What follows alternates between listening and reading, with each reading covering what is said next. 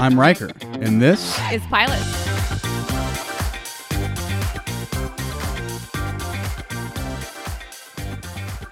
Things are getting spooky and weird in here today as we review The Chilling Adventures of Sabrina, which you can binge now on Netflix. Just got through watching the pilot, and let's begin.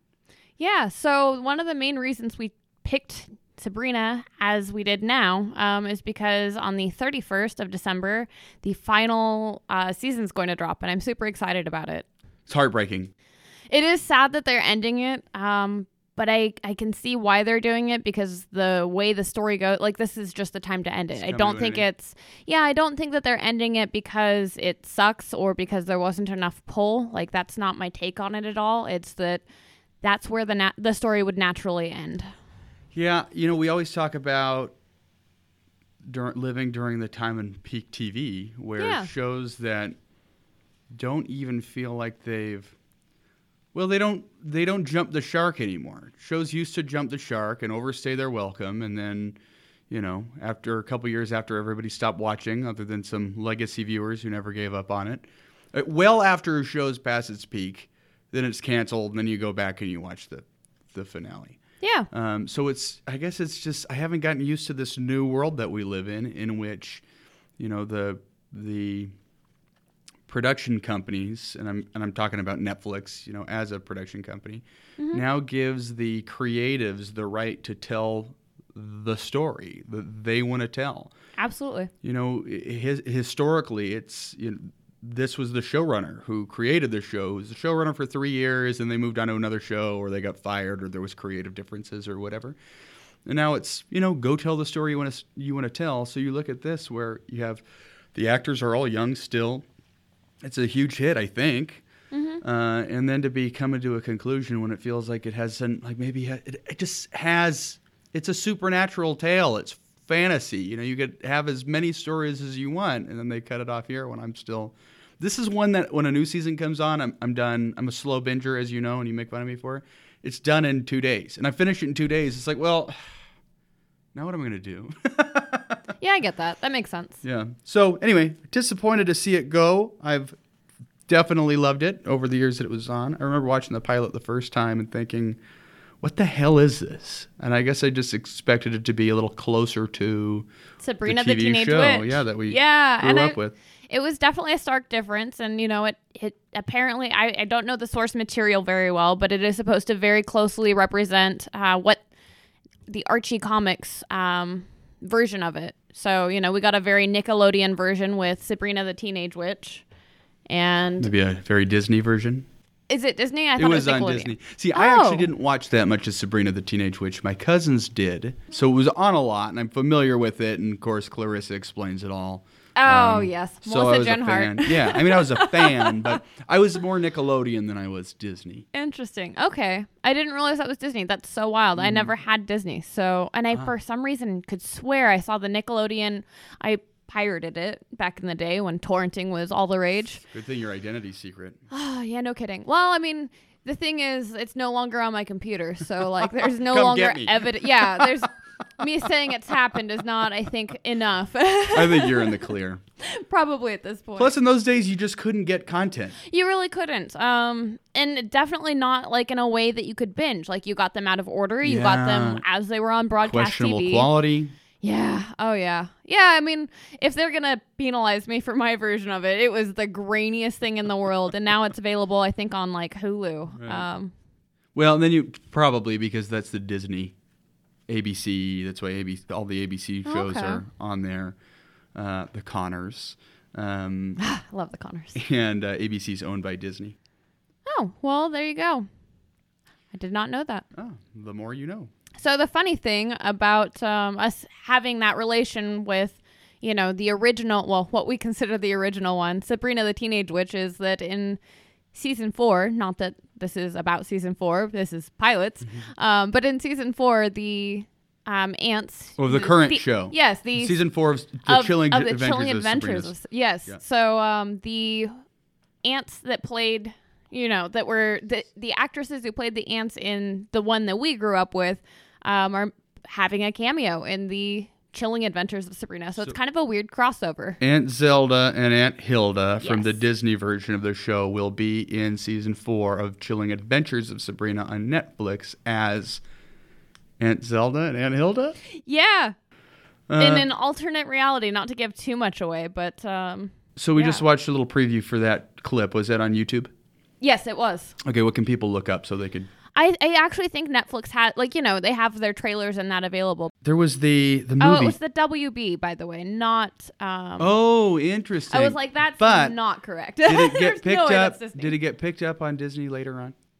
I don't think it did. Okay, well, the reruns were always on Disney, so they always watched it on Disney. I could see that. Yeah, and I seem to think that later on it became a Disney original show, but maybe it's because ABC is what you're thinking. Oh, it became okay. ABC, which is it went owned to by ABC. D. Yeah, it went from WB to the bigger network. Yeah. Interesting. Oh yeah, and owned by Disney. Okay, Mm-hmm. so well, we got that worked out.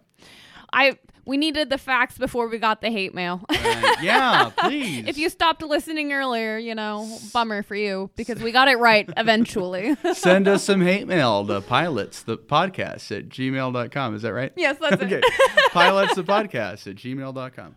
So I know I have friends that when this came out, the intro clearly communicates that this is, to me, that this is a comic book spin. It's a telling Yeah, of it's a a comic rendition book, of a comic book. which I guess Sabrina the Teenage Witch. Actually, there's even original comics from the 60s. So at the very end of that, there's a cute little blonde girl with like a beehive hairdo. Yeah. That's either her from the comic books in the 1960s or, you know, made to convey that. And it was Sabrina the Teenage Witch or Sabrina the Cute Little Witch, something like that. Oh, was it? There was somewhere in there, quotey fingers, the Cute Little Witch. I don't know if that was a tagline or if that was the title. The Chilling Adventures, I think, is a more modern comic book series. Is it? Okay. That took makes place sense. in the 60s. Oh, you're right. It is Sabrina the Cute Little Witch. There you go. Mm-hmm. So that was the WB and ABC show, the Disney version, actually has similar source material, or the original source material is, and it was more, you know, fanciful and more fun, and it wasn't as dark as this is. Mm-hmm. So then they did the Archie comics later in some period of time, and then made this off of that. But if you didn't know the Archie comics, what you knew was Sabrina, the Teenage Witch. So to see this pop up on Netflix one day, as these things I think usually happen, that if you're not familiar with it coming, if you're not fiending over it because you're a fan already and you're, you know, checking up on It's it. that Netflix Google is actively News. promoting it and It's- auto-playing it every Yes. moment that you Yes. open Netflix. It's when Netflix tells Their you quirky this is feature. trending, so watch it. Yeah, exactly. So we all watched it, I feel like. And I can't remember what was going on in my life at the time. I think I had some downtime. I was in a transitionary period of life or something. Yeah. Or maybe my birthday and Sabrina's birthday are around the same time. They are, yeah. So it could have been something like that. Anyway, I remember going through it really fast and thinking, well, I don't know what this is. I don't understand how Harvey fits into this because he's not the Harvey I would have expected. That's not the Yeah. love story that I recall. Not the Harvey Kinkle we grew up with, Right. who is, I mean, there are similarities. He is still kind of naive and wholesome seeming. He's very innocent in this one. He's wholesome is a good word. He's a very wholesome kid. Yeah. But it was bizarre, I think, for people talking about it. You know, when it was the water cooler talk. It was, have you seen Sabrina? I remember my friend Ashley saying it was just too dark. She just couldn't get past How dark it was, How yeah. Zelda kills Hilda, which doesn't happen in this episode. It's not really a spoiler. If you haven't seen it, you'll see. Also, if you haven't seen it, like, come on, you're listening to a podcast about it. That's not my responsibility to protect you. It's not. Well, and it's not a huge part of the plot. No. So, But there's just some of it is those dark incidental. elements she just totally rejected and just couldn't. She seemed like she couldn't get past her. You know, I think if you're childhood love expecting for it, I was going to say, if you're expecting it to be like Melissa Joan Hart's Sabrina, like, this is not your show. It's not a kid's show. It's not. It is about a 16-year-old all the same, but it has much darker themes. And I thought it was interesting. They did lead with the intro. There's no cold open. or anything to speak of. So, and I do feel like that immediately fit into our first category, which is does it establish the genre or the conventions of the show? And I do feel like it did. I immediately felt it was spooky, creepy. You had chilling images. It was very aptly named and very aptly conveyed in just the imagery you get. As well as like it's got kind of Halloweenish sounds to it. Like it sounds like a soundtrack to Halloween. Yeah. That's like the least scary song ever, and I don't understand why they made it for Halloween. Like aside from just to be silly. Because Halloween, unlike Christmas, doesn't give you those kind of feelings that you want to sing about. So it's like if you're gonna get a Halloween theme song, it's probably gonna be kind of stupid. Yeah, touche. Plus, it's a kid's holiday. So there's that. It shouldn't be. But the intro, I agree, very helpful because within the first several episodes, I remember looking up, because of the intro, what is the source material for this? Because this would appear clearly to be from a comic book. Yeah, absolutely. So I feel like it takes the source material, puts it right in front of us, and says, hey, unless you're really not paying attention at all or just not getting it because it's not your thing to get, sure. Come on, everybody, get it. Well, and Go take a look at it. Like, we don't want to be hearing about the Melissa Joan Hart show. This is the source material. It's a different thing. And it was helpful because I went looking for it because of that intro. Absolutely. So it tells you a lot about the tone. It gives the intro, I feel like it captures the tone of the show very well. Yeah, and immediately following the intro, Sabrina narrates, and I don't think we get much narration from her other than to introduce us to be like, hey, this is Greendale, a town that always feels like Halloween, and it's a place where they had basically witch trials, much like Salem, but they don't speak of it. It really sets the tone, and then she specifically says that this is a story about a half mortal, half witch. Yep. And she is that half mortal, half witch. Stuck between two worlds. Well, it was more plot centric in our setting. So I put on my genre card. I broke it up. I thought this was a pretty controversial thing to do. For those in the know, for those in the biz, all the seasoned professional podcasters out there, they get it. So in the plot, Greendale, because it didn't have a card for setting, even though that's probably more in keeping with genre. Anyway, here we go. Doing the weeds. All right. Greendale, like you said, town that always feels like Halloween. And the genre, she says, I'm a half witch. This is a story about a half witch, half mortal stuck between two worlds, the witch world and the human world. Yeah, and absolutely. that's the whole genre. It's a supernatural show in a fictional town that's never going to feel real. It's always going to feel like Halloween. Boom, there you go. It's the next part of the story. And that was within your 30 seconds to a minute that you really enjoy and what you feel makes it much stronger, that you rate them much higher. Not to say that it is a complete necessity. There are artistic liberties that can be taken with it, so it could be that it's a slow burn, but you usually tend to rate them higher if that is the case, and I felt like they nailed it immediately. Totally. Well, if it's a show that artistically needs to give you a slow burn of understanding what the genre is, then cool. But that's rare. So I feel like if it's unclear what the genre is early on, it's either muddled storytelling or it's artistry that I didn't jive with. If it's for an artistic purpose, then you break all the rules for artistic purposes. Sure. That's the whole point. But a lot of times I don't feel like it is an artistic purpose. It's just a failed conceit of the show to explain to you what the laws are of the universe we're in. And if you got to spend time trying to bargain with yourself of how far your suspension of disbelief should go to appreciate this, then I'm not following the story. I'm not looking at the other things I'm supposed to be looking at. So this tells you in the first 30 seconds, this is what your suspension of disbelief needs to be to enjoy this. Absolutely. Now let us tell our story, which was great. I thought that was cool. Yeah, definitely knocked out all of the... It made it have less to do with the part that, like sometimes I feel like some shows are really great, but they give themselves too much to do, and that they could have just very easily just dropped us in this setting, and that we're good enough that we can get it. We don't need more than that. And I feel like it fixated on the things that needed to and did away with the things that didn't. Totally. So easy breezy. And you know what the best part of when the genre is clear? What's that? Is we get to toss that card aside and move on to characters. So we both give genre a pass. Clear. Outstanding. Mm-hmm. Yep. Very successful. So our main character, of course, is Sabrina Spellman, or as Harvey calls her, which makes me cringe, Brina. Breen. It's just awful. Certain names just don't need to be shortened. Right. But that's neither here nor there. Figure out another thing. I know. Sab. Oh, no, I'd hate that even more. I guess Brina's better than Sabs. How about Rena? I hate it all. Why do we need to shorten it? It's a beautiful name. Rena that shows you right there why you have a problem with Brina. It's Arena, which is awfully arenal in nature. Yeah. Yeah, that's not good. That's not good.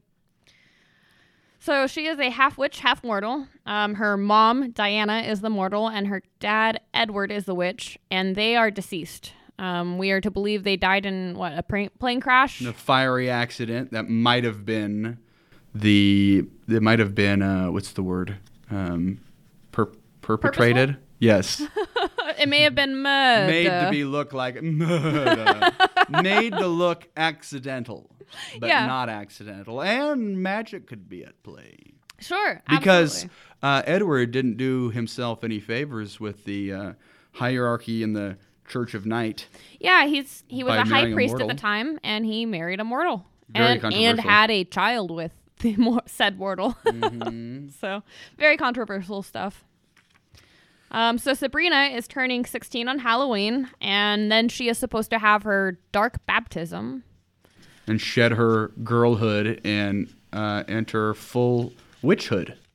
Yeah, and it's interesting, her mortal friends don't know, which is very, I guess we kind of expected that, especially coming from, the one I'll try not to talk about too much, which is Sabrina the Teenage Witch. I'll just call it Melissa Joan Hart's Sabrina.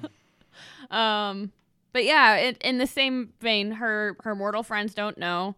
Yeah, and she wants to help them out, but is, again, very sneaky in the way she is able to do that.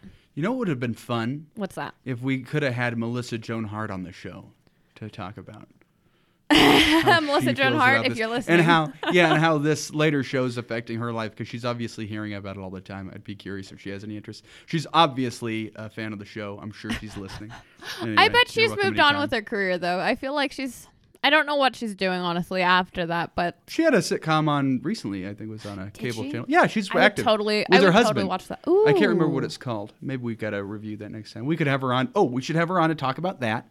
And then we could just say, hey, how sick of talking about Sabrina do you get? Yeah, no, see, and I feel like that's probably the case, where especially if it was something you had as a childhood role, or, even just early career, as a non-actor or actress, I just can't relate to it, but... they seem to be very over that chapter in their lives. I know that that's the case with, the gal who plays Buffy Summers. She's just not, it's not that she hates that role. It's just that she's done with that chapter in her life. She has no interest in being a part of the reboot.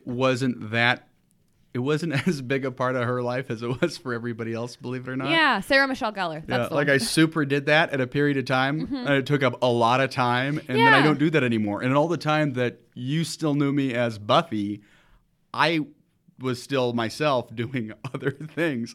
It was never the only thing that was important to me that my face was on. Yeah, she's more into cooking now than she is acting. Right. So. And she's married Freddie Prinze Jr., which I just saw recently. Yeah. And I thought those two together, those two would be great together. Because they're like Hollywood nice people. Daphne and Fred in Scooby-Doo. They were? Yes, in the live action. Oh. It made me really delighted. I was like, oh my, I really love it when that happens. All right, so my point was that I'd love for Melissa Joan Hart to join us, because I know she's listening and she's can talk about it, whatever she wants.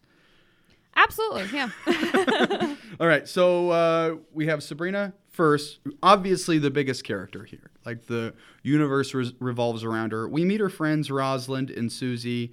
They have things to do here. We meet all her crew at the movie theater right after the intro. Yeah. And they're seeing a zombie movie. and she's pretty nerdy about like horror she knows, movie things. The whole culture of it. She explains why they're slow moving versus fast moving, and that's a recent development. And has like she's totally a horror film buff, it seems. Mm-hmm. Which would make sense as a witch. So given that she knows the actual historical background for these things that are actually real, of how her actual life is portrayed in pop culture. One could say. That's a good point. So, and that's all because she grew up as a human for the most part. She's a mortal, living a mortal lifestyle with other kids and going to school. Zelda says later we should have homeschooled her, as tradition would require of us, and they didn't, which is causing discord in her life right now because she's questioning whether or not she wants to be part of the Church of Night and be a witch and put her name in, what's his name? The Dark Lord's book. The Dark Lord's book. Which already just sounds super ominous, and like if I were her, I would really want to know what all that entails. Does that just mean I'm joining the Church of Night? Like, what is there to that? Because that's just, I don't know. Like, what are you signing away? Yeah, and nobody's shooting real straight with her on that. Yeah, absolutely. But she knows she needs to end her mortal life in order to do that. How does she put it? She says she needs to be reborn. Keep talking because I'm looking for this. Yeah, she talks about needing to be reborn, and specifically in the grove of trees where she was born almost 16 years ago, that she's going to need to be reborn and shed like her mortal ties or something. She's going to have to sign her name in the Dark Lord's book and renounce, might have been the wrong word, all meaningful connections to mortals. And all meaningful connections to mortals. That part was a quote. So she's not allowed. So she's got to break up with her boyfriend Harvey, who, they're kind of taking the next step together and boyfriend-girlfriend stuff. And she said that. Right. Yeah. But she is still, quote unquote, virginal. So, and it is important for her to be such, when she has her dark baptism where she signs her name in the Dark Lord's book. Right. And he sounds like an asshole, I feel like. The Dark Lord here, when they're saying, has Harvey defiled you? Which is what Zelda asks. It's very, is it puritanical maybe? Or just very, very patriarchal. Like the whole, the man controls whether or not the women has sex or not. Like it's like nope. Yeah, but like in a cult where the head guy at the top just decides what the women folk do. Yeah. Oh yeah. Yes, I will keep all the women folk for me. I've watched documentaries about cults. Those cults. Yeah. Okay. Well, good. So yeah, it's right in keeping with that. Good to know. Yeah. Is it good to know? Sad to know. I mean, knowledge is power. It's sad that it's the reality. It's icky. Thank you. Yep, that's exactly the word. Well, just ran off like 300,000 listeners. Sorry to criticize your cult.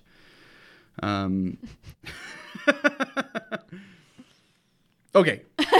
Rosalind, Susie, anything you want to hit on those two? I did want to note that Sabrina Spellman was played by Kiernan Shipka, who we saw as a little girl in Mad Men, which made it all the more weird to see her in kind of... They had a bath scene in the pilot that I do not remember them showing her basically totally naked. I mean, she is naked. They Outlines. Don't show... Yeah, you don't see the parts really. I got the sense it was probably a body double because they cut away so you didn't see her face when they cut back around behind her. So I was sort of under the impression it wasn't her, but yet really bizarre because she plays a 16-year-old here. We've known her since she was a little girl, absolutely. On Mad Men, and she's always been great. Like she's really a natural at this. Like she's meant for fame and a long career, I feel. And yet when they sexualize her in the show, which they kind of do every time the opportunity comes up, I feel, makes me uncomfortable. Yeah, absolutely. And we did have a little bit of a discussion before we started recording, but I feel like that's something we both felt a couple of times where it's just like, I mean, I guess she's a 16-year-old and she needs to be seen as a 16-year-old, and like let's face the reality of it. 16-year-olds are sexually active a lot of the time. Mm-hmm. That's not always the case, but to play it any other way would be, I think, disingenuous. I don't think that they try to be child like child porn in any sort of way, if that makes sense. Like, I don't feel like we're supposed to be attracted to Sabrina.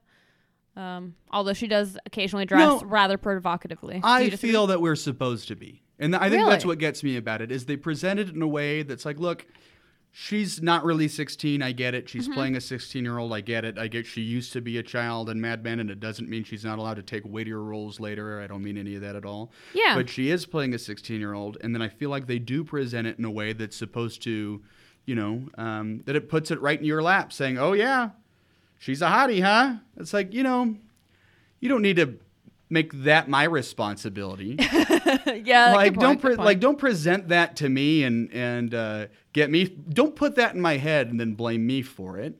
So it's a little odd because you're right. It's like it would be a realistic part of her life that sexual things are happening. But Sure. I don't have a problem with it in the narrative at all.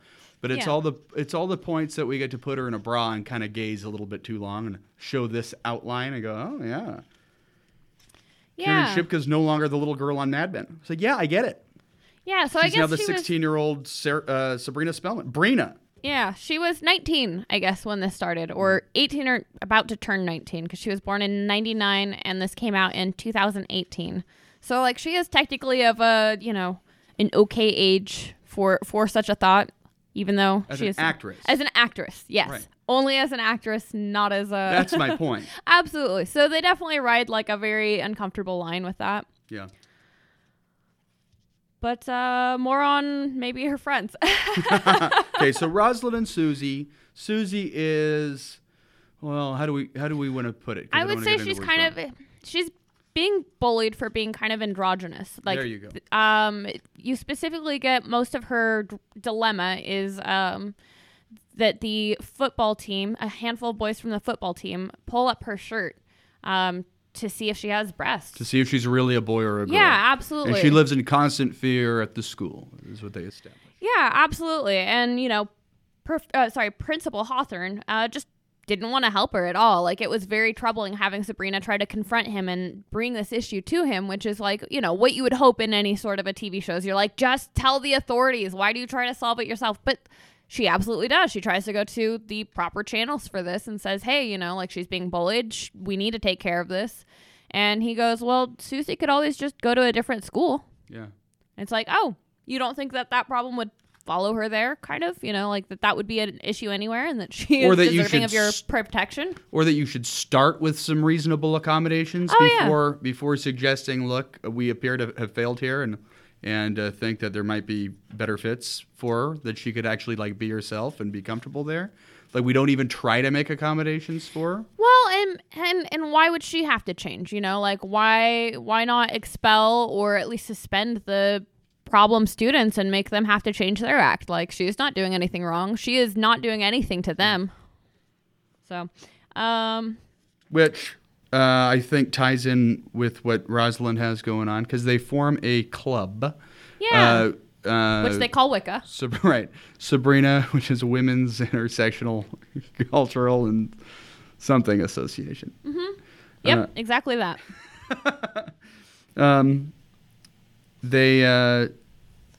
Sabrina summons some witchcraft power to make make Principal Hawthorne uncomfortable. Yeah. So that they could get this club passed in the couple of days that he's taken off work for PTSD. With some spidery imagery, which her cousin Ambrose, who we don't understand, like, we don't ever get who his parents are and how he's a cousin, because it actually makes no sense. Neither Hilda nor Zelda are, his parents, and he's a full mortal, so it's not like it's on her, full witch, so it's not like it's on her mother's side where it's like, oh yeah, it's my mortal cousin. Mm-hmm. No, he's like full witch, or whatever. Is it warlock or is it witch? He's a warlock. Okay, well, Well, I think she says you're full, whatever. He's full magic. And he's been under house arrest for 75 years. Which is funny because that's in Melissa Joan Hart's Sabrina. That's Salem's role. So I feel like he really fills in that role, and then they make Salem not talk because it shouldn't be comical, and having a puppet cat it's really hard to take that seriously at all. This was hilarious because he was so funny in the Melissa was. Joan Hart show. Okay, but we brought up Ambrose because he suggests to Sabrina. Yes. During the witching hour of midnight-ish, that they're going to do a little spell and freak Principal Hawthorne out because she finds out from Mrs. Wardwell, who we need to talk a lot about Wardwell. Yeah. We need to scare the shit out of this guy. Wardwell tells Sabrina, oh, he's really afraid of spiders. He's super afraid of spiders, which causes, so they do a spell so that he's consumed by spiders, which everybody's afraid of spiders, and anybody who wants to tell me not is total bullshit. You squish them with your bare hands, That's though. because I'm sorry, they there's a line. Scare me so badly, they gotta be killed. I stick Taylor on them. I don't even want to be near that. What if I let it get away? Who scares it? Who finds spiders scarier? I don't let them get the best of me anymore. You still let them get the best of you. No, I've got a Taylor. Like, hello. I let them know who's boss right away. I immediately educate them. Okay. Well, that's this guy just falls onto the floor that's being consumed with digital spiders and lets them crawl into his mouth. And he doesn't let them. They're just everywhere. He sits there and screams, and they crawl into his mouth after he trips and falls on the floor. Yeah, if I were to have a spider on my face, my reaction would be scrunching up your face so it's, don't get in any of my face holes, please. None of them. And then you're rolling over hands and knees, and you are running out the door. Yeah, absolutely. Yeah. That would and be you're not move. feeling pain in that minute. Like, you could be stubbing your toe. You're going to be out the door. You'll be setting your house on fire yourself to let those little suckers know who's boss. I've considered it. I've had a house that had like huge spiders that you could hear when you vacuum it up. No, you vacuum it up and it's like thunk, thunk, thunk, thunk. I'm like, no spider body should ever do that. It's not like this is a tarantula. This is like a regular old spider. But yeah, so it's funny because she wants to, give this imagery, and Ambrose, who is helpful to her in coming up with spellcraft, like he is obviously well versed in spells, and she's 16. She's just starting to learn this side. But he goes, are you sure you don't want to kill him? Because we could do that. No, don't want to kill him. Just want to, what is it? Just keep him out of school for a couple days? Yeah, she wants him to go on sabbatical. Yeah. So that they can get this club approved. You don't want to kill him, though? Yeah. So we get the club approved. This is basically what we get out of Rosalind and Susie in this, who are prominent figures in the show. They're very much part of the ensemble. Yeah, but there's so much to do this first episode. I feel like we do a good job of letting the audience know it's part of her very close circle of friends. These guys are going to be a part of the show, and she's very supportive of them, which is a part of the show as you continue to watch. She's very devoted to her friends and making their lives better. And even because we were watching this, and I said to you, I think we didn't really talk about it, but here's the beginning of the decline, where she starts doing this all the time as the show goes on and gets herself into trouble because she starts magicking her way through lots of things. Yeah. So at this point in the show, this is the first time that you see it. And it's little and it's kind of harmless. It's like, what does somebody say? What did you make a voodoo doll of? Yeah. So you said, yeah, kind of like that. Yeah, Roz goes, Principal Hawthorne never takes a sick day. What did you do? Stick pins in a voodoo doll? And it was just like, tee, she doesn't know. Right. Yeah, basically. Basically that, yeah. Something like it. So anyway, we established the characters of the friends and how they are relevant to Sabrina really clearly and easily here. We get the relationship with Harvey, where it is it's like a really pure, adorable, like first love kind of thing, where when she's looking at him all doughy-eyed in the truck and then scoots up next to him, puts her head on him. Yeah, exactly. And it's they're making fun of him at the very beginning when they go to the coffee shop after they see the horror movie. Yeah, their post-mortem of the horror film. To go talk about it, and she's saying, "Oh yeah, it's an allegory for the collapse of the nuclear family when they made the movie." And he's saying, "What?" And she said, "You didn't see that when this happened? When the daughter turns into a zombie and eats the mom." And Sabrina says, "I think Harvey's eyes were closed at that point in time." So he is not a character who's well suited for this town. And well suited for this genre. Yeah, he's a little out of place there for sure. He reminds me of nice Mormon kids that we grew up with. Where it's like, what? Like, no. I don't know anything about that. I can't watch that. Are you kidding me? I wouldn't want to put that kind of stuff in my head. Absolutely. Which was nice about him, I think, and it's even kind of because he's not like dumb. Because in the old show he was kind of dumb. He was so dumb, and that was the problem with him. Guy. He was the Joey of Sabrina. Yeah, or the Phoebe or any of the other characters in Friends. Oh, that's such a controversial view. Well, I guess if you want to weigh in on that controversial view, you should go back and listen to our episode on Friends. That's episode 2, and hate mail goes to pilotsthepodcast@gmail.com. And you can find that at pilotsthepodcast.com. All right. Just plugging throughout. I like it. Like you listen to talk radio. And by the way, if you don't use the Sunsetter retractable awning, I love mine. It's like, no, you don't. We're reading from a script here. And now we just plug our other episodes. Yeah, that's good. It's fine. It's good. No one else is paying us to plug anything else, so this sounds dirty. That seems like that's what she said. Which they should be paying us to plug things because we have millions and millions of listeners all around the world. Absolutely. Where's the farthest country that we have listeners in? Do you know? Nope. Do you see a breakdown? Do you get a data breakdown of any of the platforms? I do, but like I'd also have to look at a map, and my geography is a little behind. I haven't really done much geography since the 7th grade. Since geography. Yeah, exactly. I killed it. But I got a really good. I did too. Right? I killed it. But how could you not? It's like, did you study it? Did you memorize things? Yeah. Did you fill in these squiggly lines? Yeah. No, I feel really embarrassed. I'm not going to say which country it is because I do know I have buddies there, but I did not know where on the map it was. I definitely thought it was in South America, and it was 100% in Europe. And I said it in front of somebody, and they like absolutely called me out on it. They're like, "Have you looked at a map?" I'm like, "Clearly no. Why are you asking me about geography? It's not my job." Oh, when I served food, when I served at a seafood restaurant, one of the specials was a salmon, but it said British Columbian salmon, British Columbian Atlantic salmon. And somebody said to me, so it says right there that it's British Columbian salmon, and it says it's Atlantic salmon. And I was like, yeah, right? And I was not putting it together that British Columbian salmon would be Pacific. Oh, yeah. And not Atlantic. Yeah, and I was like, wait, which ocean is that? Yeah, and I can't. I was looking in your eyes thinking, I feel like she's not realizing how dumb I was in this movie. I had a feeling that there was a mismatch in like what, but I can't ever remember. Like because geography. I don't live by an ocean. Next hint as far as who we are and where we live. I do not live near an ocean. But I did work at a seafood restaurant. I don't even eat seafood. And I can't remember how I answered it, but I said something like, yeah, it's, British Columbia is in Canada. And he was like, yeah, I know. It was very embarrassing because it was the same thing you're talking about. Like, hey, you want to look at a map? Has it been a while since you looked at a map?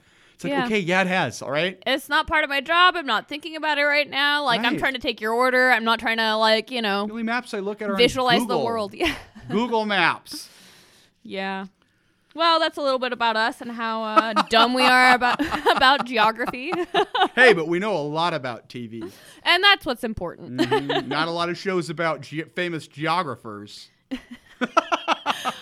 So one quick thing. We don't get much of them, but we get like a quick introduction to the I called them the Weird Sisters. I called them the Academy mates, quote unquote. Because they're not really mates. They're mean to her immediately. They immediately put a curse on her when they and those are the orphans. I don't think we know yet that they're orphans. Yeah. Which is the Weir sisters, which is Prudence, Agatha, and Dorcas. Is it Weir or Weird? Dorcas. I never know for sure. I think it's... so the Weird Sisters is also, like, fun fact, one of the band, like it's a fictional band in the Harry Potter series. Oh, is it?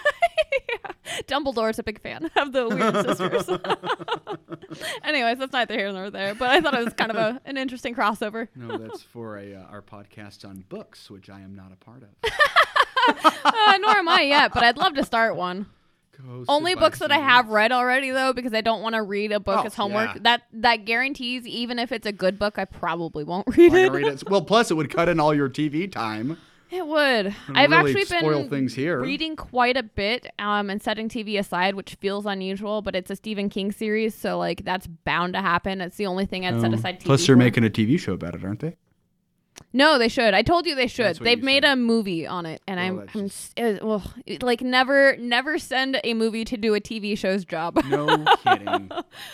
So the Weird Sisters are Agnes Dorcas, which is the stupidest name. Why would you name your kid that? Agnes or Agatha? Oh, I thought it was Agnes. Whatever. I accidentally said Agatha. Oh, okay. Well, I may have been wrong, so let me do some research. Yeah, who's wrong? Let's find out who's wrong. But the other ones are Dorcas and Prudence, and I guess you should probably know that like they're not sisters because they look nothing alike. Like they're all representative of different races. Like one of them is like redhead and super pale. The other one is black, and then the other one I believe is Asian. Am I wrong? Like am I misremembering? Seems like she might be half Asian. I don't know, but yeah, they're clearly not related. Oh yeah, clearly not related. I guess that doesn't necessarily mean But that neither they're not. is. Oh, you're right. It's totally Agatha, Nice. not Agnes. Which makes sense. That Agnes sounds. Well, I won't make judgments about the name Agnes. For all the Agneses listening. Yeah, all two of them. For all both of you.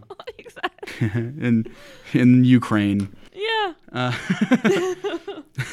So these three come in out of nowhere in the woods while near the grove. Sabrina is calling for a familiar, I believe. Oh, that's right. Yeah. And they show up just to curse her and tell her that she's not welcome in the school witch school. Let me look at the school name. I wrote it down because it is the Academy of Unseen Arts. Right. Plus, they all grew up together. I think all the witches and warlocks have been around. Do you remember once we go to the school in later episodes and see what that world is like? I'm under the impression, or I guess I've always been under the impression, that all the other witch and warlock kids grew up with each other in a non-mortal community. Yeah, you would think so. Yeah, I think, and maybe they clarified that, and I don't remember. I don't think so, especially not in this episode, because to me, we have the whole, traditionally they would be homeschooled. And it's like, okay, well, it seems to me that Sabrina's the only half witch, half mortal, because this is just kind of blasphemous in their, society. So I don't imagine anyone else exists like that. And they're traditionally homeschooled. So it seems that, it's pretty normal to be kind of immersed among mortals, but not have a connection to them, like that they're in the mortal realm, but not connected to it. Well, in the Melissa Joan Hart show, they have like the other side. Yeah, they call it the Is that what they call it? The other realm. The other realm, right? Oh, it's actually. I was like, what do they call it? No, it's actually called the other realm.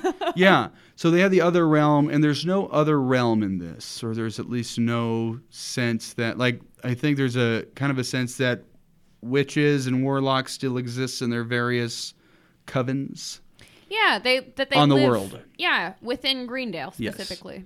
Yes. Or in rural Greendale. Yeah. In the forests and stuff. Which has never been very clear, but I think it's fun that it's not clear because it makes the world feel bigger when something else comes up later in the show, when there's various other witches in various other parts of the world. And it kind of makes it seem like there are magical parts of the community that we're in that maybe mortals aren't aware of or don't have access to. Sure. Such as the School of Unseen Arts. The Academy. The Academy. Academy. The Academy. I knew you were going to do that. That's hilarious. So anyway, I can't remember if everybody's showing up at the same time at about the same age, but the sisters show up and they tell her, you're a half-breed and stay with your own kind, which I thought was interesting because she doesn't have one. She doesn't have a kind. Yeah, she's lived a mortal life, but she's either. actually not. So where does she go? And it's one of the many things in this episode that's pushing her away from the idea of putting her name in the Dark Lord's book. The Dark Lord's book. Absolutely. Because they come and they curse her, and it's a blood curse, as the show goes on. Well, we'll get into that in plot. While we're on the Weird Sisters, I really and I heard you snicker at it as well that Sabrina calls them "suck you bitches." Suck you bitches. Yeah, I love that. That's really great. That was in my quote card. Well, and everything they do in this show, it's like, oh, for heaven's sake. It's always, oh, for hell's sake. Yeah. Oh, for everything's inverted, so it's for Satan's sake. Satanic. Yeah. Which I always wonder, the show has to have a pushback in certain circles. Oh, it does. And I've read a little bit about it, but I would think it'd be much louder than it is. My boyfriend Taylor knows much more about it than I do because he's, he researches things, and if it's not all day working. well, and if it's not easy for me to if it's not a quick read and I have to do a lot of digging on it and I don't care that much about it, I just don't do the work. So I have a Taylor for that and killing spiders. So you should get yourself one of these. It's very useful. Yeah, you can find them at a Walmart near you. At a tech school near you. But yeah, no. Apparently there was some pushback because they used a lot of the imagery, like specifically who they used for the Dark Lord was used by, an image from the Church of Satan. Yeah, it was like a copywritten, statue. Absolutely. The statue is something that they shouldn't use. I guess what I mean is I'm surprised that I don't hear a louder pushback on this show from Christian circles. Right. Well, the way that we experienced with Harry Potter. Yeah, we were kids. right. Like that it was just like, we're Christians. We don't do this. Or, we're LDS. We do not allow this. Yeah, and it seemed like that Harry Potter would have been so much less controversial than this. Yeah. However, that was for kids. Maybe that's the difference.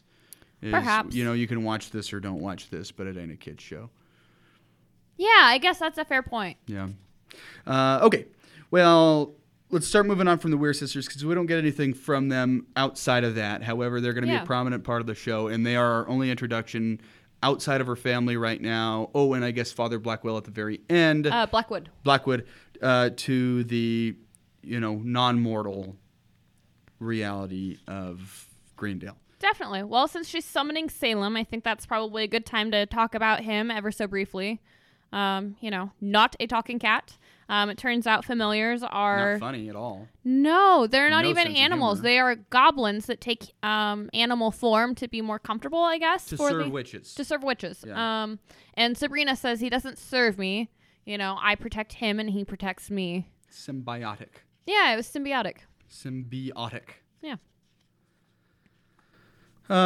So, and there's a cool scene where she's getting chased down by a voodoo doll scarecrow man in apple picking in a cornfield. Oh yeah, no, it's a haystack maze. Oh, okay. Or a straw maze. I don't know. It's a fall maze thing for Halloween, and they're out picking pumpkins at the apple orchard. This does check out, yes. You're not getting that wrong. Yes, that's correct. And Salem in a sort of Looney Tunes blur of dust ball, the fight's on. We don't really get to see it. I didn't even think it was terribly Looney Tune because it was quick and it wasn't wasn't really campy. Tunes. But it was like when the Looney Tunes come into a dust ball and it's like, oh, you can't see the action. Yeah. It kind of happens in the background. It's very dramatic. It's very horror film. It's a blur of action and like a lion roaring. It would seem that he can change forms back into his original form and has probably other powers because he destroys this thing. Yeah, becomes large for a moment. You said that you just saw his tail, his original goblin tail. Yeah, when we meet him as a goblin where he's kind of in the darkness, you never really get to see what a goblin looks like. Yeah. So it kind of gives you this blur, this digital blur of, okay, that's definitely not a cat, but that was the tail that we saw earlier, so theoretically he changes in a goblin form and then has other powers that he uses to dismember this scarecrow skeleton thing. And I had commented to you, and it is kind of spoilery, I suppose, in a sense, but that's really the most I feel like we really get from Salem. He has a couple minor parts other than that, but he's not as significant in this show as he is in Melissa Joan Hart's. And not simply because he doesn't speak. They just don't give him a whole lot to do, which you had a perfectly fine explanation for this. Because it's an actual cat, and those can't be all that easy to work with. Absolutely. I've heard from other actors, Brent Spiner being one. Brent, love you, buddy. I know you're listening. Brent Spiner, who talked about Spot in Star Trek The Next Generation, he said that cat was the worst actor I've ever co-starred with. So I think it's one of those things like when an actress gets pregnant, so they write her pregnancy into the show, and then it's like, oh, she was pregnant. We did that. We acknowledged that she was putting on weight, was clearly pregnant, and then we're never going to see this kid again. It's just always going to be kind of in the background because we know that happened, where we can just move on from that briskly. It's like, yeah, no, the cat needs to be in the show. We don't really super want to work with the cat, so, we try to only bring him in for one day of shooting a month. Yeah, absolutely. And it does feel like that's what you get out of him. Which is interesting because when he does show up, though, it's to do something heroic. It's a big deal when he's involved in the plot. Absolutely. Or because they wrote themselves into a corner and needed a quick fix. I don't know. Yeah. Let's talk about the ants. Very important. We haven't got there yet. That's the card I had in my hand. And we need to talk about Mrs. Wardwell. But yeah, let's do these. Those are my last 2 character cards. Ooh. So let's do her aunties first. I really like, by the way, their aunties. Aunties. Or aunties. I don't know. Oh, that's probably how Ambrose says it. Aunties. Yeah, aunties. Our aunties. Everybody's British except for her. And I don't know if her dad was or not. Like we said, the family tree's more of a vine. It's like a bush. It's like one of those vines that grows out and puts roots everywhere. It just grows out to. Where Ambrose clearly isn't related in any actual logical way to her or the I have cousins that are in no way actually related. So that makes perfect sense to me. Because it's, hey, you're familial, but not blood. Yeah, we accepted these as family. Yeah, absolutely. So maybe it's that. I don't think it is, though. Anyway, Hilda and Zelda are very, very different than each other, first of all, and than Melissa Joan Hart's version. But Hilda is like super compassionate, and you brought up, I didn't notice it before, but like she does her magic through food. A lot of cooking. Yeah, a lot of cooking. Which to me, in my head, makes me think potions. Like she's a potion maker. Yeah, absolutely. And kind of a tinkerer. Like she's very she's the one you go to for like a home cooked remedy. Yeah, like, absolutely. Oh yeah, we'll just whip this up real quick. It'll be perfect for you. Just what the doctor ordered. You are going to be just A-OK. Yeah, she could detect that. Sabrina had not completely washed off the curse that, the weird sisters had put on her. Because she did a spell. She takes a shower and did a spell to get whatever. I thought I remembered it. Something about get this hex away. Yeah. And it says, okay, I already took care of it. And Hilda says, oh, yeah, we're going to see about that. Which I thought visually was super cool because Hilda gives her an egg. She breaks the egg into a bowl, and it's bloody. It's just blood, and it's it would be an alarming thing to see. Yeah, it means that there was a chicken that was supposed to be in that egg. Yeah. I've done it before. I know I've done it before, too. I don't know if that was... I kind of doubt... I don't know if... I don't think that was the case. Go buy a blood egg. Yeah. Or if they Hollywoodified it. But they did a great job because it's alarming when you see it. And she goes, Absolutely. just what I thought. It's a blood spell. That's what I thought. Yeah. So it was a fun way to visually see magic with practical effects. So whenever it's something that she's doing, it's always kind of a practical effect, and it's always fun and just sort of earnest and motherly. Absolutely. I felt like she had a real caretaker personality. Yeah. She was the empathetic, and she's a peacemaker. I can't totally tell in this, at least in the pilot episode, I will say. It's not clear to me whether she feels that the mortal realm is... She doesn't find it as disgusting as Zelda does. Zelda really is just like, hey, witches are better. This is the thing we should do. But Zelda is very compassionless. She's cold. She kind of has like the superiority complex. She's very traditional to the old ways. Absolutely. That is witch law. But why? Because it's witch law. There's a reason we have these rules. Absolutely. So she's very legalistic. And you can tell... Hilda reminds me of my aunt in a lot of ways. Yeah. And she would have been the kind of mom that was, like, oh, well, I don't really want you guys going out drinking. You want to come have margaritas over at our house? When my cousins were teenagers. Which always shocked my mom that she would do that kind of thing, and shocked me because my mom was like, no, you don't do that. So to see the dichotomy between the two, where Hilda is more accepting of the fact that it makes sense to Hilda that Sabrina would be struggling with this decision. Yeah. It's like she's made the decision herself. She feels like there's, that's the correct thing to do. But she creates a safe space for Sabrina to feel. Absolutely. And Zelda does not. Or, sorry, Hilda and Zelda? Yeah, Hilda's the sweet one. Zelda does not, yeah. Right. I keep thinking her name was Zero for some reason, but it's Planet of the Apes. My bad. Yeah. And I do feel like it mirrors Melissa Joan Hart's version in the sense that Hilda is a bit more lighthearted and that Zelda is a lot more serious. And I think that those are the only real parallels we can draw.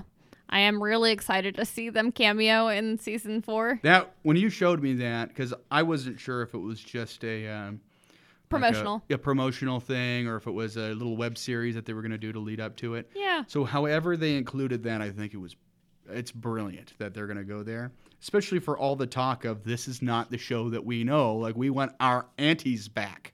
Yeah, it's absolutely. Like, well, it's not the show that you know, but to be able to reconcile the two with that, just brilliant. I love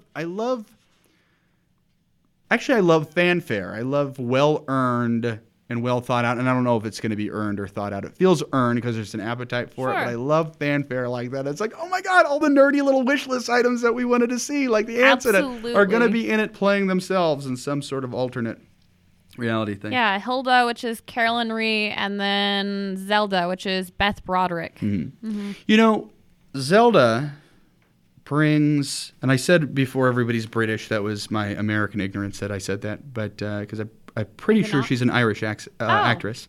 Okay. But she's so good. Mm-hmm. I think she's just so good. If with all of her uptightness and all of her unlikableness in especially the beginning of the show. Sure.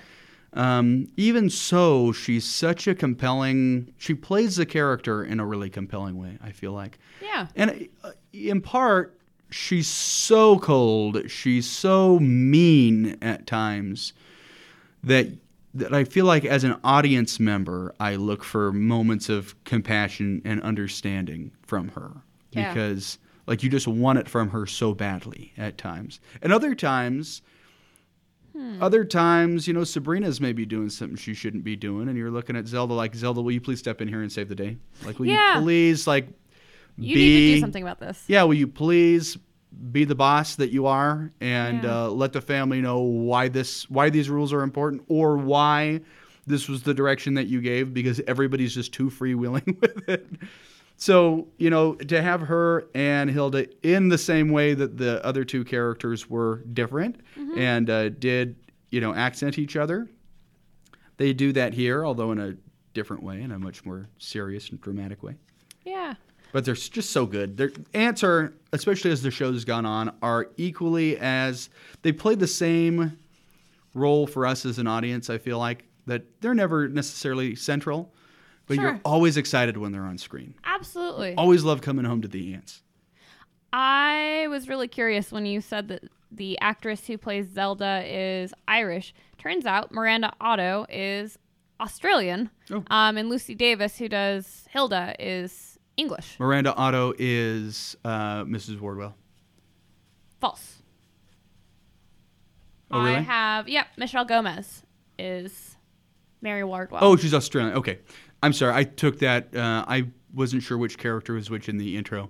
When it said Miranda Otto, I thought that looked like Wardwell's character. Yeah, no, Wardwell's character really the actress makes me especially happy because she's in Doctor Who. So any Doctor Who fans who are looking for a little more The Mistress, she is in Sabrina, Chilling Adventures of Sabrina as Miss Wardwell. Which is, we did this out of order. The intrigue around her character came early. We were introduced to her early on. She's the B story, I think, in this. Oh yeah, no, I'm cool with it. But but she would, just to be clear with the audience, she's very prominent here because there's a major plot thing that happens. Yeah, they met her at the movie theaters. I mean, not met her, but they ran into her at the movie theater. Right at the opening scene. Very beginning. Yep. She was also in the horror film. She just catches them from time to time. Sabrina invites her to go, do the postmortem with them at the coffee shop. And, as soon as she declines the offer, Ross is like, why would you do that? What are you thinking? And she's like, well, she just lives alone. I feel bad for her. She lives alone in that creepy house. Or, well, she's like a spinster type. Yeah, absolutely. Who's, in her 40s and lives alone, and she's a devoted to stereotype. she's devoted to teaching the kids in high school, and she's the unofficial town historian who knows a lot about witchcraft and no, I'm sorry, not witchcraft. The witch history. The witch history, trials, the witch trials. So they set her up as kind of a dynamic character, actually, and then she is killed horrifically and almost instantly and replaced by a mystery character who keeps her identity, although sexy and dark, who is there to do the Dark Lord's bidding because he can tell that that Sabrina's wavering. Sabrina, is wavering on her commitment. Here it is. The Dark Lord senses her attachment to the mortal world and has sent his minions to ensure. Yeah, a servant is what I wrote down, that she's a servant of the Dark Lord, and that we don't know more on why or what role, just yet. She actually does have a pretty huge role that you later discover, but, I'll let you binge the series to discover that on your own. But she definitely is a very iconic character, I suppose. Huge part of the show.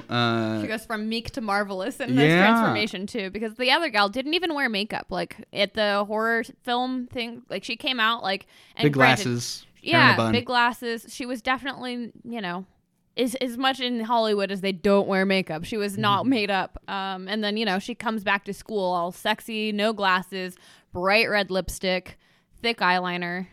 And she's not... When she shows up sexified, she's a sexy woman.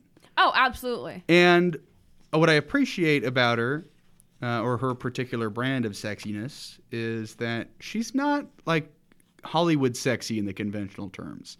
I don't feel. I mean, she's got like a wisdom about it, like a dramatic weight to her. She's got a presence. A gravitas. It's not just, oh, there she is, she hot. But when she makes her conversion to, the servant of the Dark Lord, whoever that person is, and you see her, because when you first meet her as an actress with her hair in a bun, I noticed this time that she clearly has very thick, like voluminous hair. Yeah. That's just in a bun at the movie theater. Yeah. And like nobody ever sees her this way, but like that's hair that needs to be shown off. Like absolutely. She's got some stuff worth showing.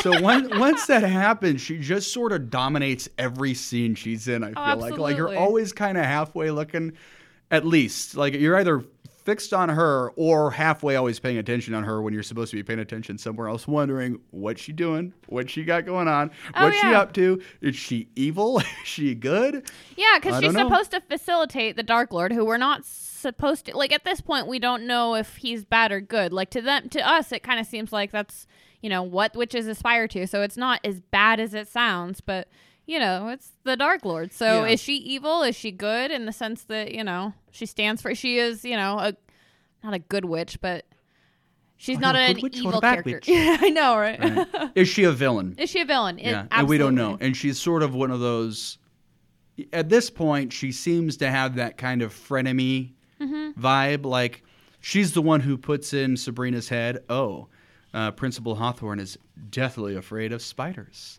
So she helps her along. She helps her get things done that are just important to Sabrina. Like it was important to Sabrina to get the club pass so she could stick up for her friends. But so there was no reason for her other than to convert Sabrina to trust her as a confidant. So is she a mole or is she more of a frenemy? Yeah, we don't know. At this point, she certainly seems to be a little devious. Definitely that, but she would seem to be season one's heavy. Season one's boss bad guy, which however that goes, it feels the antagonist at this point, that she would be the antagonist of at least this season, which could Angel, is he a good guy or is he a bad guy? Is Buffy's boyfriend good or evil? That kind of vibe, and the intrigue of not knowing is what makes you want to know. I mean, especially since if she's just trying to push, she did send the evil scarecrow, the demonic scarecrow after Sabrina. So, I mean, very early on, she is at least an antagonist, but, you know, grand scheme, is she good? Is she evil? Who knows? And her role is not to kill Sabrina. It's to push to Sabrina toward the Dark Lord and sign his book on her dark baptism, which we don't see in this episode. Now, while we're on Michelle Gomez really quick, since we've been kind of looking up their nationalities or whatever, she is Scottish. Oh, she is? Yeah. Which makes sense. A lot of the actors on Doctor Who are Scottish. Well, her voice is, I think you could tell. I mean, she's doing an American accent, which is pretty flawless, but it's kind of got an affect that I've never heard it. It's like a mid-Atlantic accent that the old-timey actors used to have. Well, I tell you. Yeah. Yeah, very intentional with her affectation. Sabrina. Yeah. Where it's sort of European and it's sort of not. Absolutely. But it's very formal and stiff. Faustus Blackwood. Yeah, that's the last one I have as well. And we get very little of him, just that he is the High Priestess of Night. Dark Lord. Sorry. He's not a priestess. This isn't a spoiler. He is not a priestess. Just an oops. Just an oopsie. Sorry, buddy. Sorry, not sorry. Yeah, he's the Dark Lord's representative. And he comes in the final, 10 seconds? Is that what he says? Or that's what they say about him, that he's the Dark Lord's representative? Yeah, and it's obviously exposition for us, because I would imagine Sabrina knows what the High Priest is and does, because her father was the High Priest. Oh, but I wouldn't necessarily assume that she would know him or know exactly what his role would be within the church. But they introduce him as the High Priest. He's basically there because she requested, hey, is there somebody I could talk to about some of this stuff? And she is coming in, I assume, when she tells her aunt, hey, I have a decision about my baptism, which was really not up for debate. It wasn't a decision to be had. She didn't get the opportunity to make a decision. Hilda maybe created the false illusion of choice, but Zelda wouldn't have gone for it. Yeah, absolutely. But she comes in after the thing with eating the apple and getting the vision of like everything burning and the trees being the witches hanging from trees. Or, having been hung, which would appear to be a flashback to a long time ago. We don't know what it is, though. Again, part of the intrigue for what's to come. Mm-hmm. She had an alarm. Everything's pointing to, don't do this. Absolutely. Don't get baptized. So she's getting visions. She's getting omens, like the bat flying through her window, some of the other stuff that I'm not remembering right now. Yeah, while we're on that, I did look into what she had said, because it's absit omen was the Latin phrase she spewed out when she did it right before she threw the book on the bat to put him out of his misery, presumably. I don't know. It means may the omen be absent, or may this not be an ill omen, or, what is away with this bad omen. Yeah, may what is said not come true. And it's old, like this is an old meaning. Apparently it's in some of Karl Marx's work, which I found interesting. I don't know in what context, but I found that really interesting. I was like, oh, wow. Yep, I don't know. I don't either. Yeah, but I thought that was kind of cool. Yeah, that's helpful, because I heard something omen, and it sounded Latin-y, so I immediately wrote it off as something I wouldn't understand. Witchcraft stuff. Yeah. Well, I was looking into it when I was trying to figure out if it was a bat or a crow, because it was hard for me to see, and I thought that it was a crow, and that's probably because Miss Wardwell's familiar is, the lady who inhabits her body, her familiar is a crow. Yeah. The character goes by Miss Wardwell at this point. Yes, so because everybody thinks it's still the teacher who just got glammed up. Yeah. Made not over. Murdered and replaced. Yeah. Okay, so that's Blackwell visits, and that's where we end. She's coming in to say, hey, I ain't doing it, and he comes in saying, hey, I'm from the Dark Church, the Church of Night. The Church of Night. And we're going to have a little talk. We're going to have a little sit down. Can't remember what the last line is that takes us out. Yeah. But we get him right at the end, and he's going to be introduced in the following scene. To get to the point, I thought it was a great introduction of all the key characters. I agree. Yeah. Regardless of how much screen time everybody got, it seemed pretty clear who you need to keep an eye out on. Absolutely. Who's going to be important to us, who we're invested in already. Are we already invested in them? And I felt, there was a pretty good investment in everybody. Absolutely. for good and for bad. Mm-hmm. Yeah. Very compelling characters. Even the principal who I wrote down, who I don't seem to recall going on to have much to do in the show. Yeah, I can't remember what Hawthorne. happens to him. I seem to recall he comes back, but even him, he's just sort of how did Wardwell put it? His puritanical masculinity. Which I thought was really on point for what the rest of the show kind of addresses, like some of the puritanical masculinity, even in the Church of Night. Mm-hmm. So I thought that was interesting. Yeah, and so he's like this 1960s sort of character because it's kind of a 1960s vibe town. For a while, I thought I had no idea what era this took place in. Sure. Which is modern time because they're using iPhones, but the comic book I believe took place in the 60s. Yeah, Ambrose had a laptop. Yes, exactly. So it's this takes place in the 60s unless we need it to not. So like visually it's 60s-ish. Nothing feels modern until they're on their tech, which they do very little of. Yeah, absolutely. Because why have technology solve a problem that should be solved with? Mm-hmm, absolutely. Absolutely. It's not a sci-fi show. It's a supernatural show. Yeah. But they had just little of it enough that I feel like it won't date it terribly. When you see a TV show where they use a flip phone, it's like, man, the days of the flip phone. When you watch Total Recall. When I watch Total Recall with Arnold Schwarzenegger, it's like, wow, this is so like 1980s. Like this is the future. The future is really 1980s. Yeah, that's funny. All right, so characters get a pass from both of us. Clear win. Yep. Nicely done. Congratulations. So moving on to our third of 4 categories, the plot. Does it clearly establish the plot to come in the rest of the series? I think so. I would say so as well. My summation was this. It's a coming-of-age story in which Sabrina will be pushing back against tradition, and there's demonic forces at play that will be influencing those decisions. Sure. And we're going to continue, exploring in that world. Yeah, that she's going to probably continue to struggle deciding where she is going to go, whether it be the mortal world or, her witchy ties. There's a lot of mystery that we have to flesh out, so they've set up some mysterious things pretty well. What's going on with Wardwell? What's going on with the Dark Lord? Is this as ominous as it seems to be? Yeah. Is the Church of Night getting a bad rap? Because they kind of insinuate, look, nobody's evil. It's just, there's Wiccan stuff and there's non-Wiccan stuff. Yeah, it's. I think we're supposed to see it as just a different religion. It's not like a good and evil thing. Mm-hmm. It's not yes, you choose the Church of Light or you choose, you choose the Church of Night. But it also, it's kind of like, well, are you choosing Buddhism or are you choosing Christianity? Right. Like they're supposed to have kind of similar ties, I suppose. I think they call it the Path of Night or the Path of Light. Okay. Does that sound right? I wrote down church, but you wrote if church. You said okay. Path, then I think they've used both. So. Oh, okay. Well, there's no Church of the Light per se, so whatever. Sure.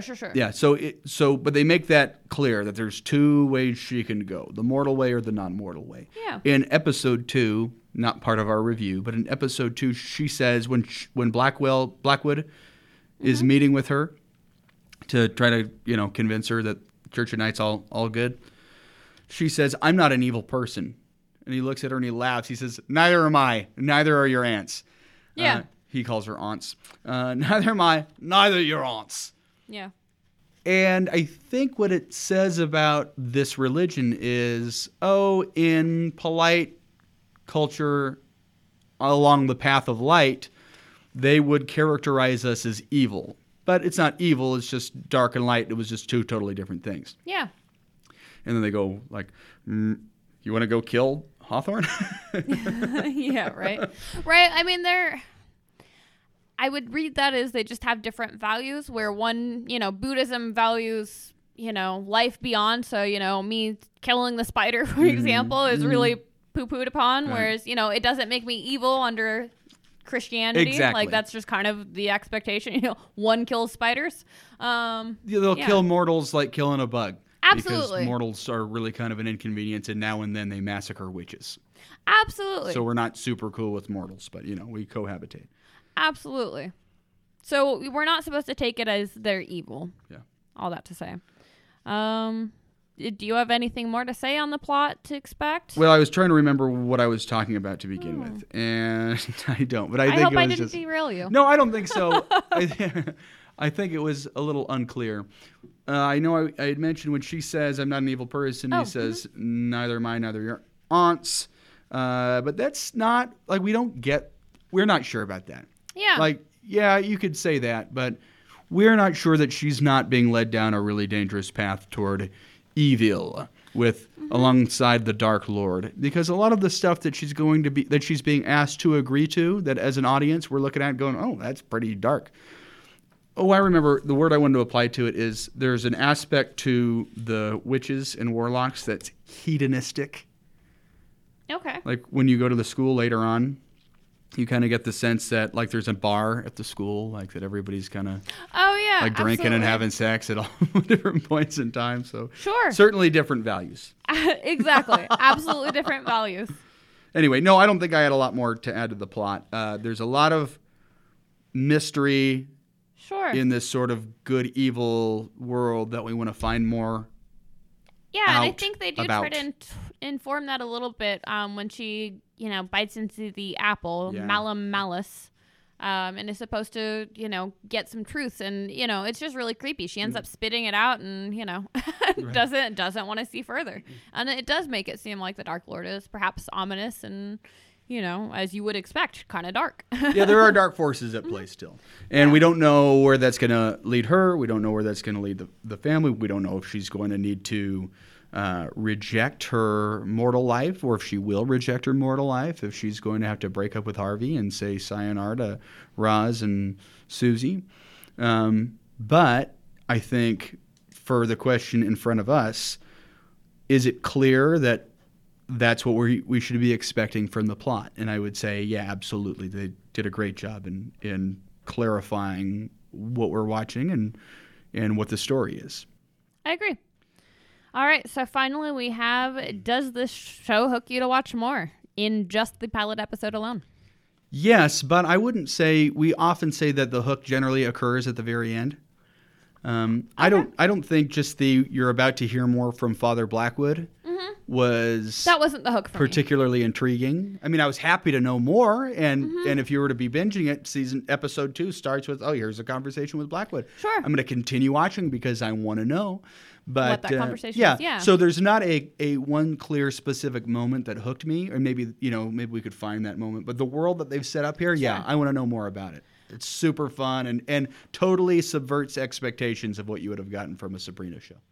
That makes sense. I guess for me, it's not the conversation with Blackwood that was a hook for me. It's why are the Dark Lord and Blackwell, somebody so high up in the Church of Night, why are they so interested in her signing? Why her? Why that? Yeah. Like, I just want to know why they're interested in that. And so that to me was kind of the hook. Like, why did the Dark Lord send his number 2 person to go make sure that she's manipulated into signing it? Yeah, what happens if she doesn't, Because it may not just be like, oh, well, we lost one, but, she's only half mortal anyway. So, what is there to that? Right. And of course, the ultimate question, which side will she choose? Right.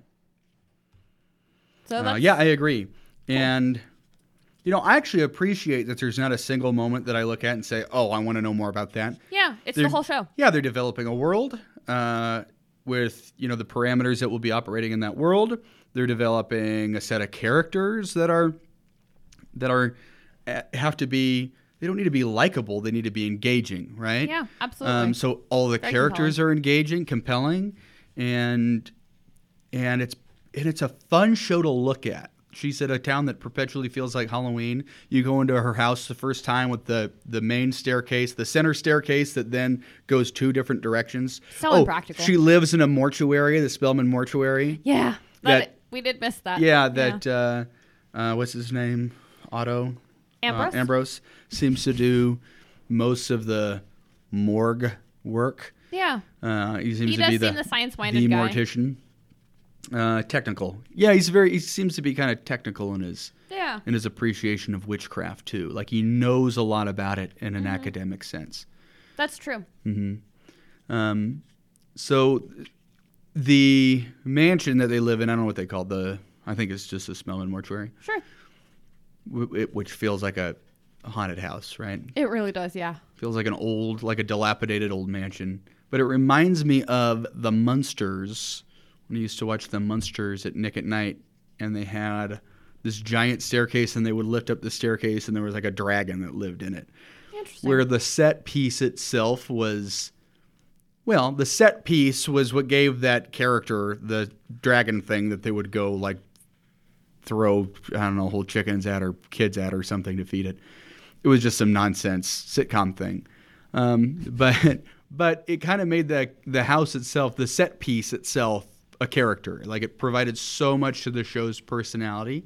Absolutely. That the art design and the set design really is integral to the enjoyment of the show, or, you know, creating that world. And I think maybe just deserves an accolade all to itself, because it's notable. Absolutely. It really sets a tone. Yeah. And it's not, you know, it's funny, it's not too dark, right? Because it's a coming of age story, so it's sort of adolescent in its themes. Absolutely. And yet demonic. Yeah, the demonic part is like in subject matter only, I guess. Like, I don't feel like it's dark in the way that I don't watch much dark, like many dark things, so I can't really think of something off of the top of my head that I watch that's terribly dark. You got anything on that? Yeah, I mean, I'll watch, you know, back in the day when torture porn was all the rage, and yeah, like Saw and Hostel. Like, okay. I'll watch that stuff. I've even argued with people who say this is just too dark for people to be watching. This shouldn't be something that is being made because it's so far out there that we can't normalize this. And I always looked at it and thought, I don't know, I can appreciate the practical effects, you know, the makeup that goes into that. Like, they did so many clever things. It was so fun with its ew factor. Like, that's a good point. It never felt real, but it felt really cringy. Yeah, I guess that makes sense. So it's not like a horror film. It just has some horror themes to it. Yeah. So it's not that dark. It's kind of middle of the road. They balance it well. The show balances it well, where it doesn't feel like an American audience can watch it. Just a, you know, conventional consumer of television can watch it and not feel like they're being subjected to satanic, ritualistic stuff. So it feels pretty fantastical. I mean, we're in a supernatural fantasy world, which the rules of this world have some, you know, points in history that it acknowledges as a basis of where the mythology of the show's coming from. Yeah. But that it's still the mythology of the show. And it's, you know, they're making up that mythology as it's going along.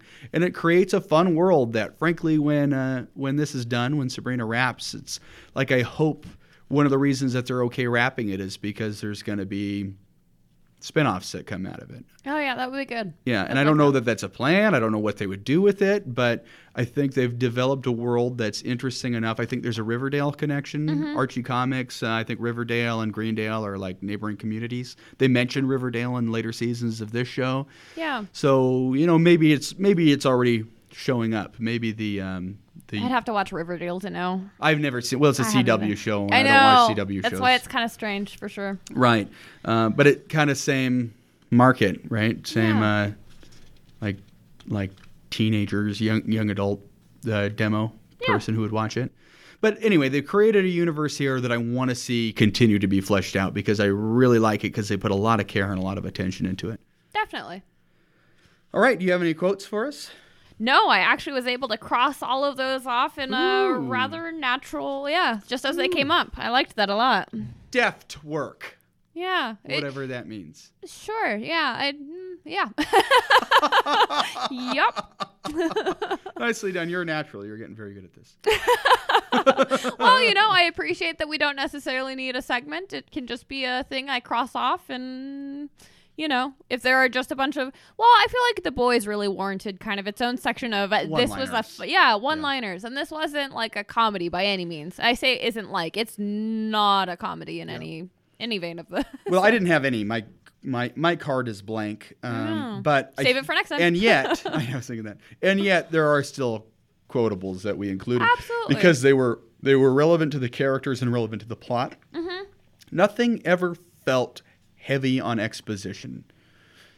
Yeah. Where you got made-up rules in a made-up universe, it's really easy to go too heavy on the exposition and just explain away things through magic, or just have that character who just knows all the magic things you need to know.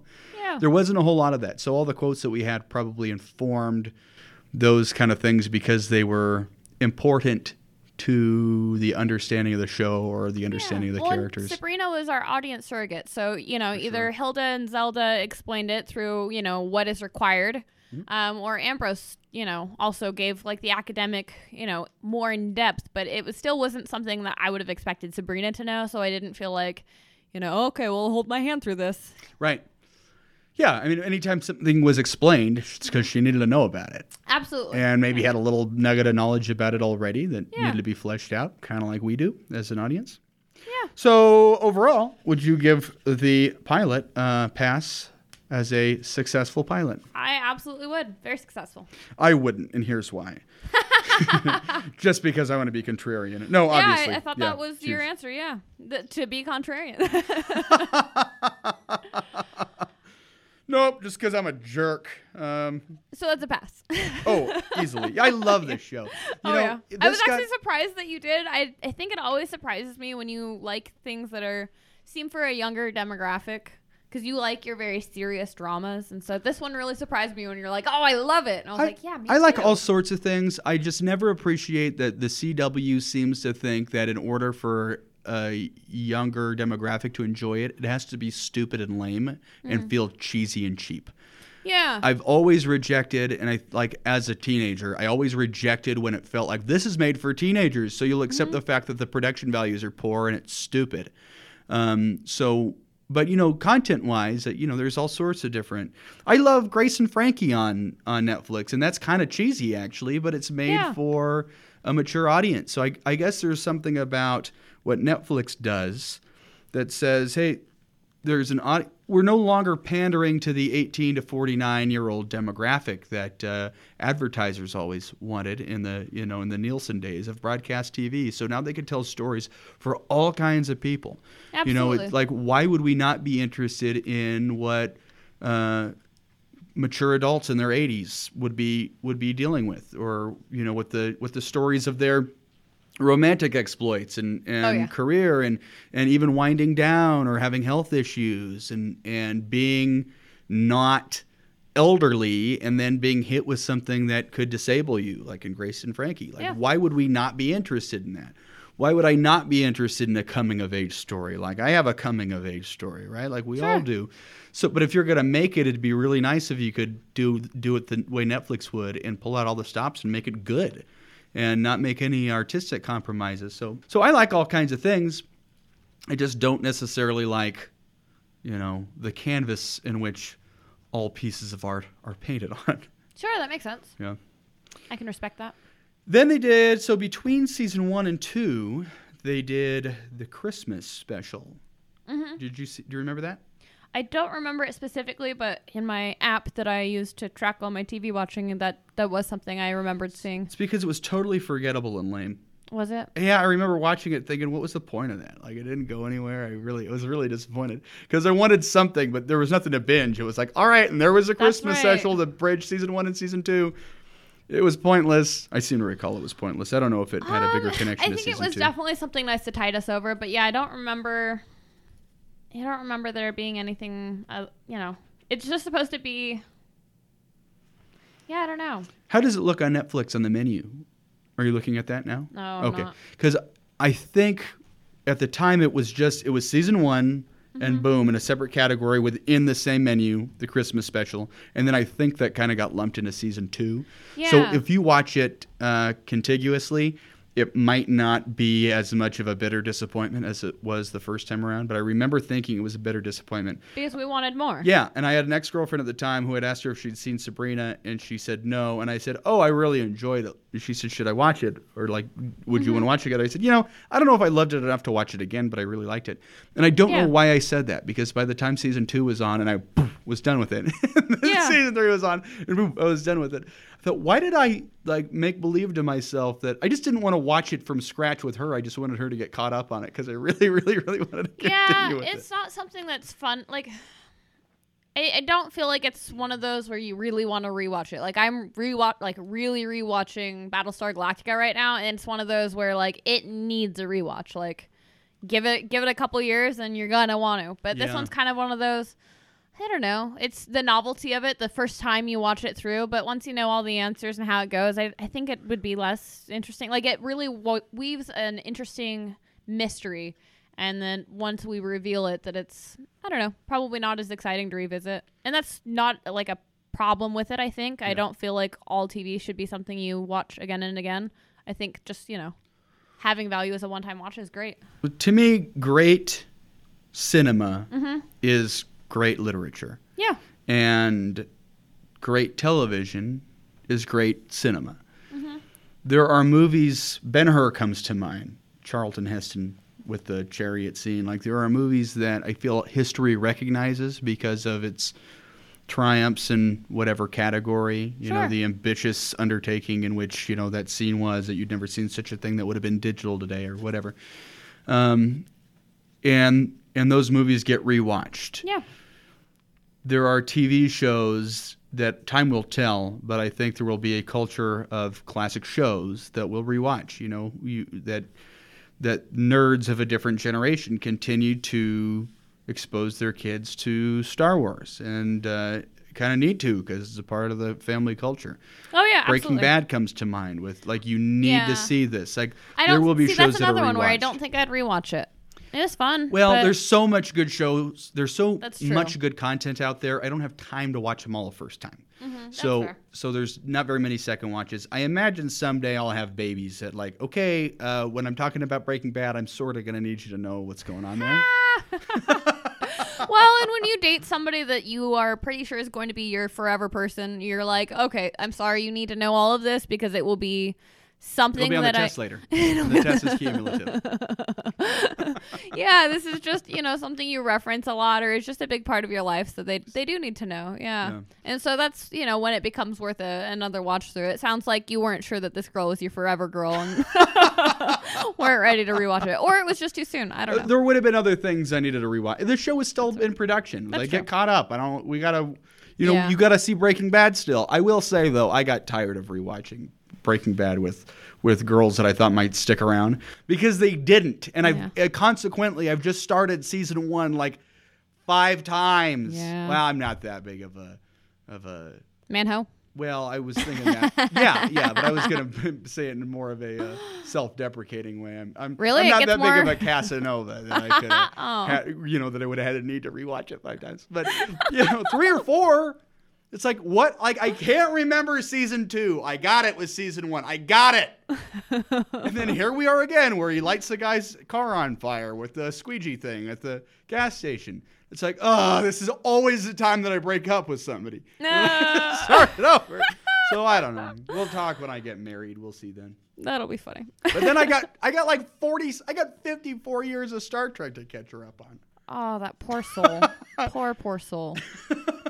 Well, hopefully she's not like me and can skip the first couple of seasons.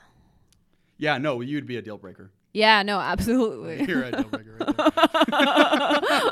there. Yeah, because I have to watch them in order, and so I did not ever get to the part of, the good part of Next Gen. I just didn't. I got partway into the second season, and apparently doesn't get...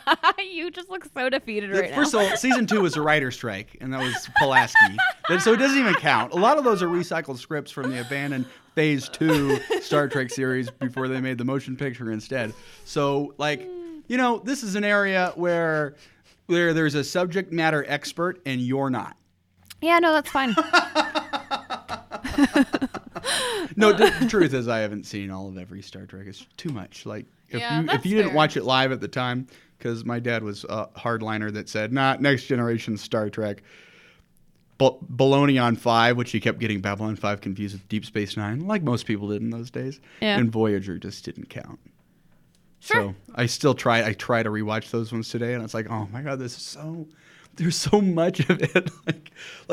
And you always have to get through the first 2 or 3 seasons first before it becomes worthwhile. Those are never the classic years. Yeah. Anyway, it's for a different day. Your Star Trek pilots, as we start knocking them out, are going to be brutal, I think.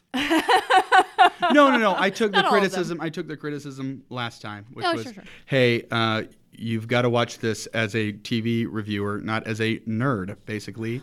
And it's got to be welcoming for you to actually watch it and have something to say on it. The Trekkie snobbery, but that's totally not what I was talking about. The fact that their pilots are not right. Yeah, I was trying to find a nice way to, poo-poo on your thing. But you know it's bad. Some of them are bad. The fandom knows it's bad.